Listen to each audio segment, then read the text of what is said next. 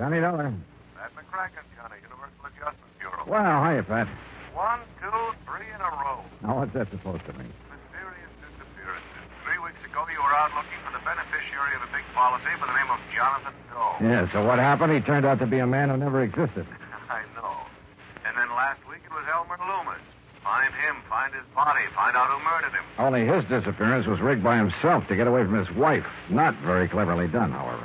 Well, this one was, Johnny. Which one? Fooled everybody at first. Where? Curtis Ferry, New York. Little town along the Hudson over near Yonkers. Well, if you know it was a fake, what do you want me to do about it? Find him. Bring him in so we can prefer charges against him. What kind of charges? Perpetrating fraud against the insurance company. What else? What if he hasn't collected? I'm afraid I don't get it. You will. Come on down here to the office and I'll tell you about it. His policy a big one? Very. Then you won't quibble over the size of my expense account. I didn't say that. But of course, that's what you meant. Johnny. Okay, Pat. I'll be over in a few minutes.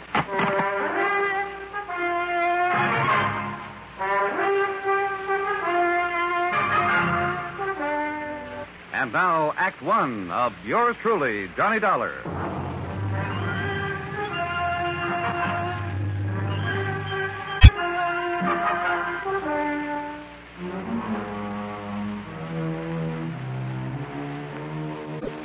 Expense account submitted by Special Investigator Johnny Dollar to the Universal Adjustment Bureau, Home Office, Hartford, Connecticut. Following is an account of expenses incurred during my investigation of the little man who was there matter.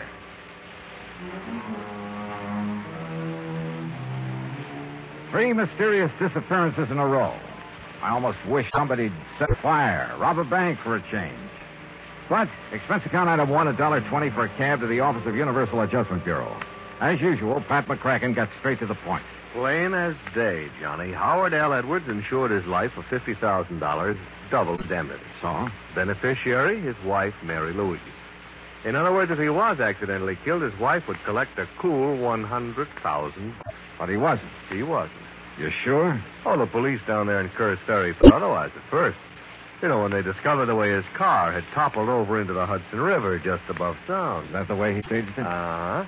But when they found out that Edwards and his wife were stony broke and had been for months, that if it wasn't for the finance company that had starved by now, well, that's what wised them up. But, Pat, if they haven't found him or his body... Him, Johnny, him. According to the police, his wife finally broke down and confessed that they had planned a disappearing act for some time. Oh, sure. They figured when his car was found, they'd think his body had washed down the Hudson through the Narrows into the ocean, and the company would pay off. Yeah, I see. Then once she got the money, well, pack up and leave and meet him wherever it was they'd planned to meet. Would the company have paid off without a body, without absolute proof of death? That might depend on the court, on how smart a lawyer she got hold of. But what if they did have to wait for 7 years for the statute of limitations to run out? Yeah, I see what you mean. Oh, this kind of fraud has been tried before, Johnny. And sometimes, unfortunately, it's been got away with. So, with $100,000 in... So, if I find him, I get that nice fat fee we were talking about. That's right. That's exactly... No! Look, and you take it easy with that freewheeling expense account, will you, for once? What, Pat, I never did. Well, you find him for us, huh, Johnny? Just bring him in so we can throw the book at him. Okay. Give me his address, whom to contact in Curtis Ferry, and I'll see what I can do. Expense account item 2, $4.85 for a tank full of gas. I decided to use my own car, not to save money for the company, but to save time for myself. My first contact down in Curtis Ferry was Police Sergeant Ben Ringler, who had been in charge of the case right from the beginning. Headquarters was the back room of a small brick building that served as City Hall. All right. You know how the highway skirts the edge of the river just about town? Well, it was rainy and wet that night. He missed the curb, skidded over the edge, and rolled down into the river. At least that's what he tried to make it look like. You mean he deliberately ran that car into the river? Sure he did. There wasn't a sign of a skid mark. Sergeant, how long after it happened did you find the car? Wife said he'd left home after dinner the night before. But after midnight, she called us. Said to please go out and look for him. Like we got nothing to do but go out and look for some guy who was away from home a couple of hours. And you found the car? I'm telling you. Some kid who was fishing down there seen the wheels of the car sticking out of the water early the next morning after the rain. Uh-huh. In other words, it's possible that if there had been skid marks, the rain might have obliterated them. Oh, stop kidding yourself. Him and his wife were so broke they... What did Howard Edwards do for a living? Called himself an inventor. And listen, him and his wife even already had the house up for sale. So? Well, don't you see? As soon as she collected the insurance money, she could leave town and nobody think nothing of it. Mrs. Edwards admit all this to you? Oh, are you kidding? Well? Of course not. But when she let slip about their planning a disappearance, well, Dollar, no matter how you look at it, 2 and 2 makes 4. So don't worry, she'll admit it before I'm through with her. I've cracked harder nuts than her in my time. Maybe I'd better see and talk to her. Sure, go ahead. Make her break down and tell you where he's gone. If you can. Now, just what do you mean by that? You young kids think you're pretty smart. But, mister, you just try to get anything out of her. Oh, I can try. Yeah?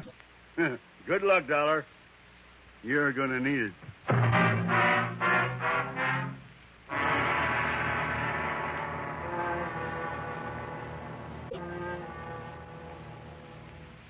Act Two of Yours Truly, Johnny Dollar, in a moment. Great scientific achievements usually are made through the combined efforts of many men. Such is the story of the Atlantic Cable, one of the outstanding milestones of the 19th century. But today the name of one man remains to remind us of that venture. The organizer and director, Cyrus W. Field, a retired paper merchant who risked his fortune, sanity, and integrity in an awesome adventure that lasted 12 long years. Field first was approached in regard to a short underwater cable to Newfoundland in 1854. After a huge investment of both money and energy, the cable was completed the following summer. Field then went to England to tackle the much larger problem of laying the Atlantic cable. Many futile attempts were made. Cable was broken. Splices were made. Cable was lost. Tempers flew, and ship captains resigned in disgust. Still, Field wouldn't give up. Finally, on August 8, 1858, it appeared that the project had been successfully completed. Cyrus Field went ashore and walked 15 miles to the nearest telegraph station. There he wired his wife, the Associated Press, and President Buchanan. He informed the president that Queen Victoria would telegraph her congratulations over the new cable. But before the Queen's message was completed, the line went dead. The much-hailed project was again a failure. Faulty insulation was blamed. In 1865, the largest steamboat afloat, the Great Eastern, made another attempt. Just 660 miles from Newfoundland, the cable parted.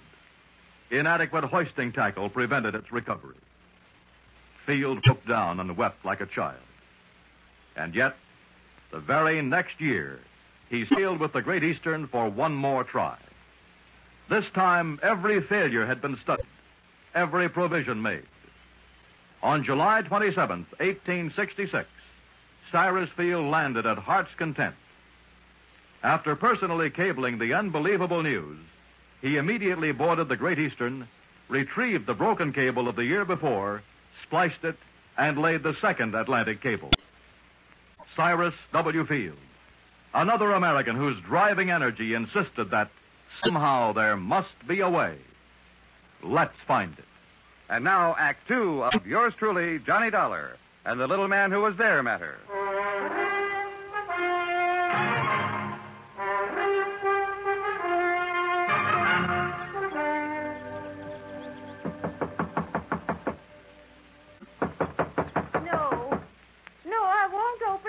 Mrs. Edwards? Please go away. Please leave me I want to alone. talk to you, Mrs. Edwards, about your husband. Why don't you policemen leave me I'm alone? not the police, ma'am. Oh, yes, you are. You're trying to fool me again, like the man who came yesterday. Like the one who kept calling me on the telephone all My name night. is Johnny Dollar from the insurance company. The insurance... You sure of that? Yes, ma'am.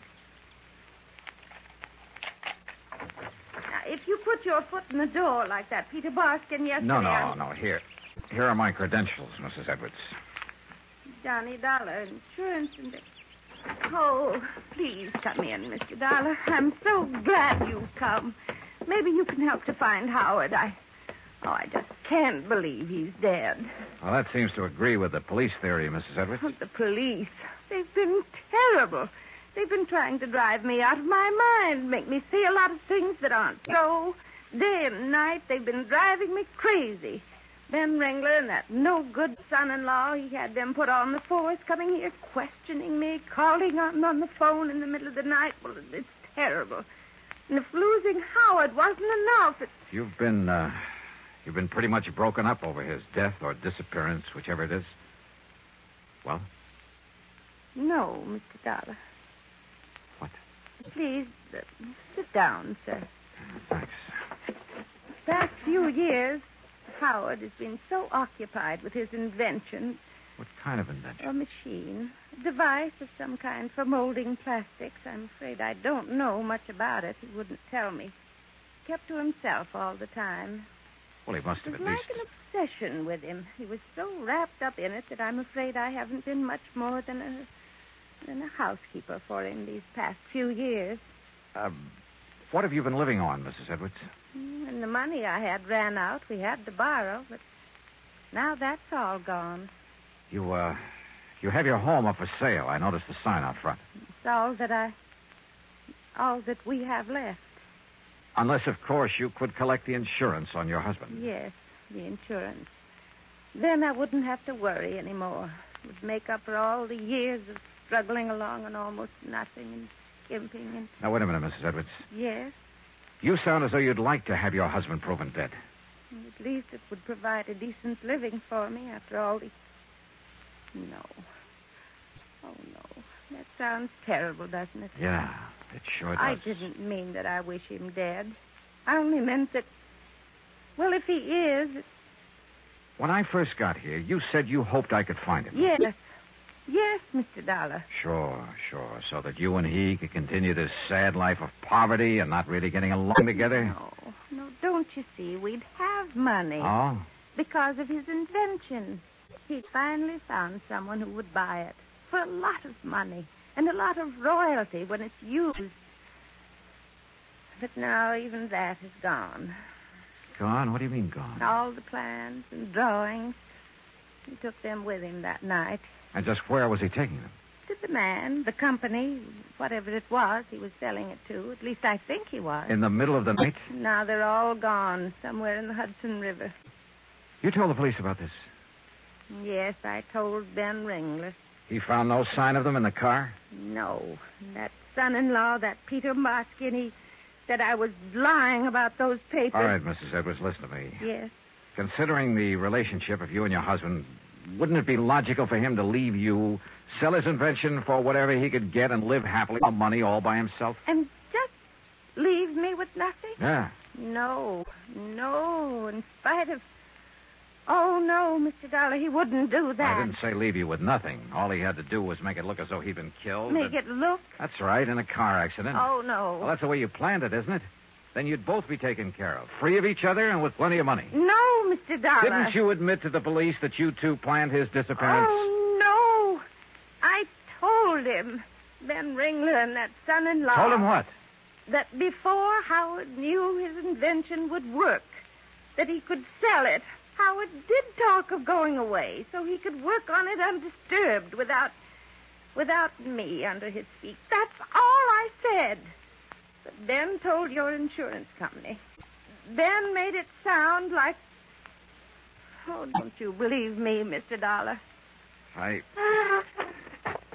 I'll see you later. Item 3, $1 even for a bite to eat at the local lunch wagon. Then I went back to headquarters where I found not only Sergeant Ben Ringler, but his son-in-law, Patrolman Peter Baskin. I found him very busy playing checkers. Come on, Pete. Crown me. Yeah, Pop. There you are. And now you can give up. Like Dollar is on this case of his. I'll set him up again. Didn't get a thing out of Miss Edwards, did you? Maybe I did. Just like I told you would. Huh? You mean you did get something out of $1? Where's the chief of this police department? Been away a couple of weeks.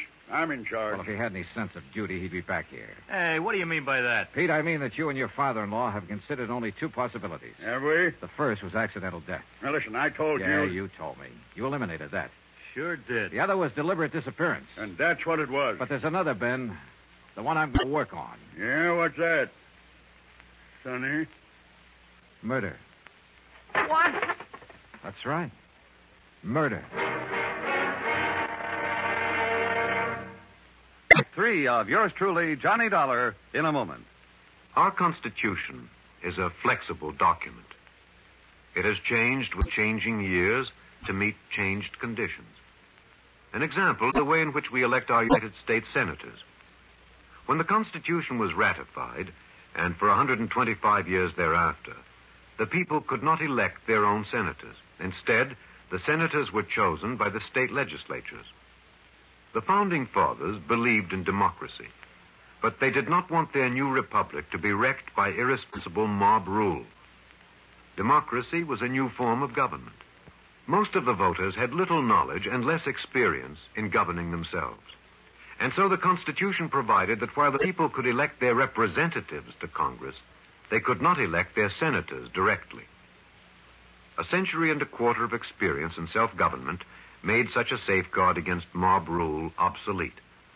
And by 1912, the people were ready to demand the right to elect their senators by popular vote. They received this right in the 17th Amendment to our Constitution.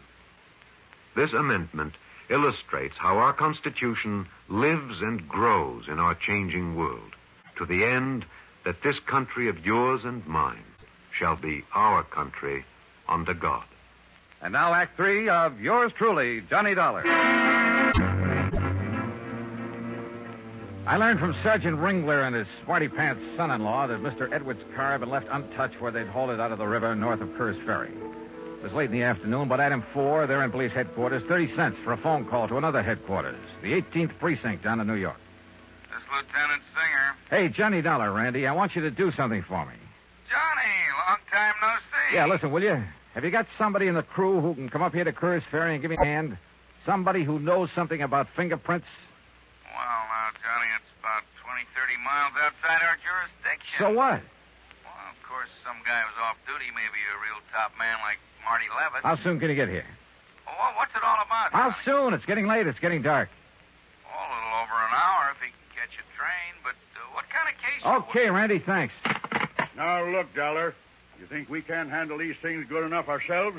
Yeah, Dollar. Yeah, that's exactly what I think. It was dark by the time Marty Levitt arrived, but he had a flashlight in his kit, and I brought along my own. So I drove him out to where the car sat up between the highway and the river. His examination was quick and efficient. And when he'd finished... No, I don't get it. What?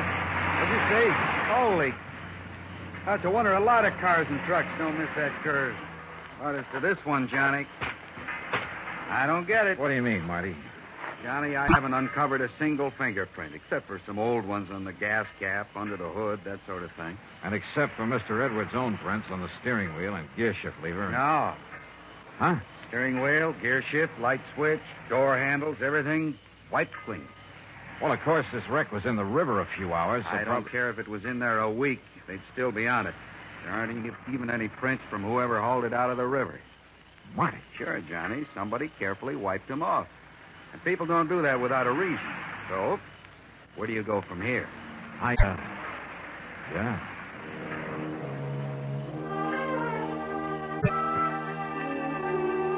I drove Marty into his train fork. Then, purely on a hunch, drove over to the Edwards house. Every light in the place was on, and through the windows I could see Mrs. Edwards apparently aimlessly but frantically rushing from one room to another, then back again. Dear. Oh, dear. This is awful. This is terrible. Mrs. Edwards, this is Johnny Dollar. Oh, Mr. Dollar, thank heaven. Oh, Mr. Dollar, look. I was only down to the drugstore a few minutes, not more than 15 minutes, and look what he did to my house. He ransacked it. Who? I don't know. It's so dark out. He ran out back way when I came in. Have you found anything missing? I don't know. I haven't... Is this your husband's desk? Yes, it is. Looks to me like this was the target. The rest of the house, and the closets, the bureau. Oh, sure. To keep you from realizing this was what he was after. Wait. Howard kept that lock. Yeah, but it's been broken open. Why, Even I was never allowed to look in his desk. Did you call the police? The police. Now, what would they do after the way they've treated me? Cortina Plastics Company, Marino Plastic Molding Corporation, General Eastern. They were the ones that turned him down, I think. Wait a minute. Here's part of a letter. Another scrap caught in this crack here. Apparently overlooked it. Oh. Something Town Plastics Incorporated. Yes, Bridgertown. Huh? I think that was the name of the company that was going Wait to... now. Check through your local authority. Agreed to represent us, these negotiations. There incurs... So suggest you contact Mr... No wonder, Mrs. Edwards. What? Mr. Dollar? The man your husband went to meet that night to make the deal on invention. What? Recommended by some of the local authorities, huh? I don't understand. Oh, believe me, he's hanged himself by overlooking these scraps of paper. Who, Mr. Dollar, who? When he realized how much the invention was worth, instead of negotiating with your husband, he decided to kill him. Yeah, ran his car into the river with him in it. And you know who he is? You'll never tell, Dollar. Peter Barskin. You or anybody else. See what I mean? You know something, Pete? This isn't Gunsmoke. What? But if you think you can outdraw me, Pete... Oh!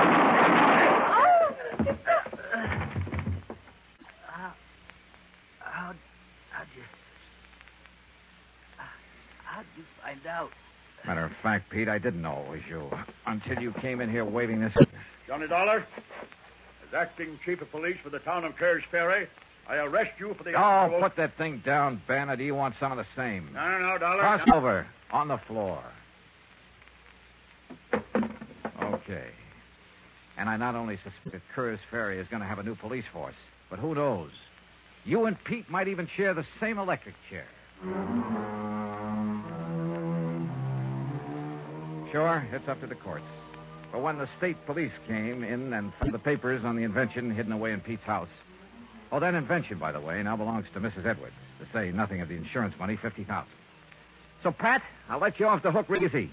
Expense account total, including some more gas in my car to get me back to Hartford, $12.34. Yours truly, Johnny Dollar.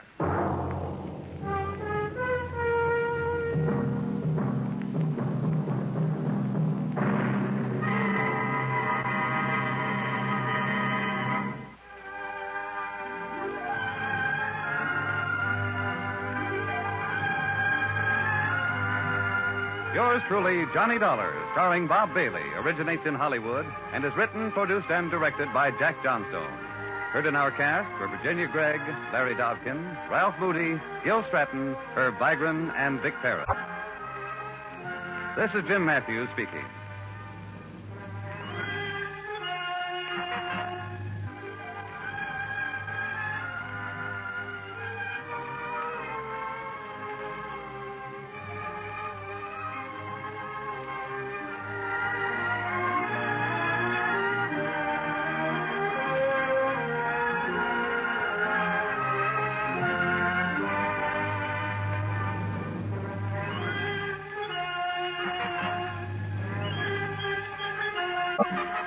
Johnny Dollar has come to you through the worldwide facilities of the United States Armed Forces Radio and Television Service.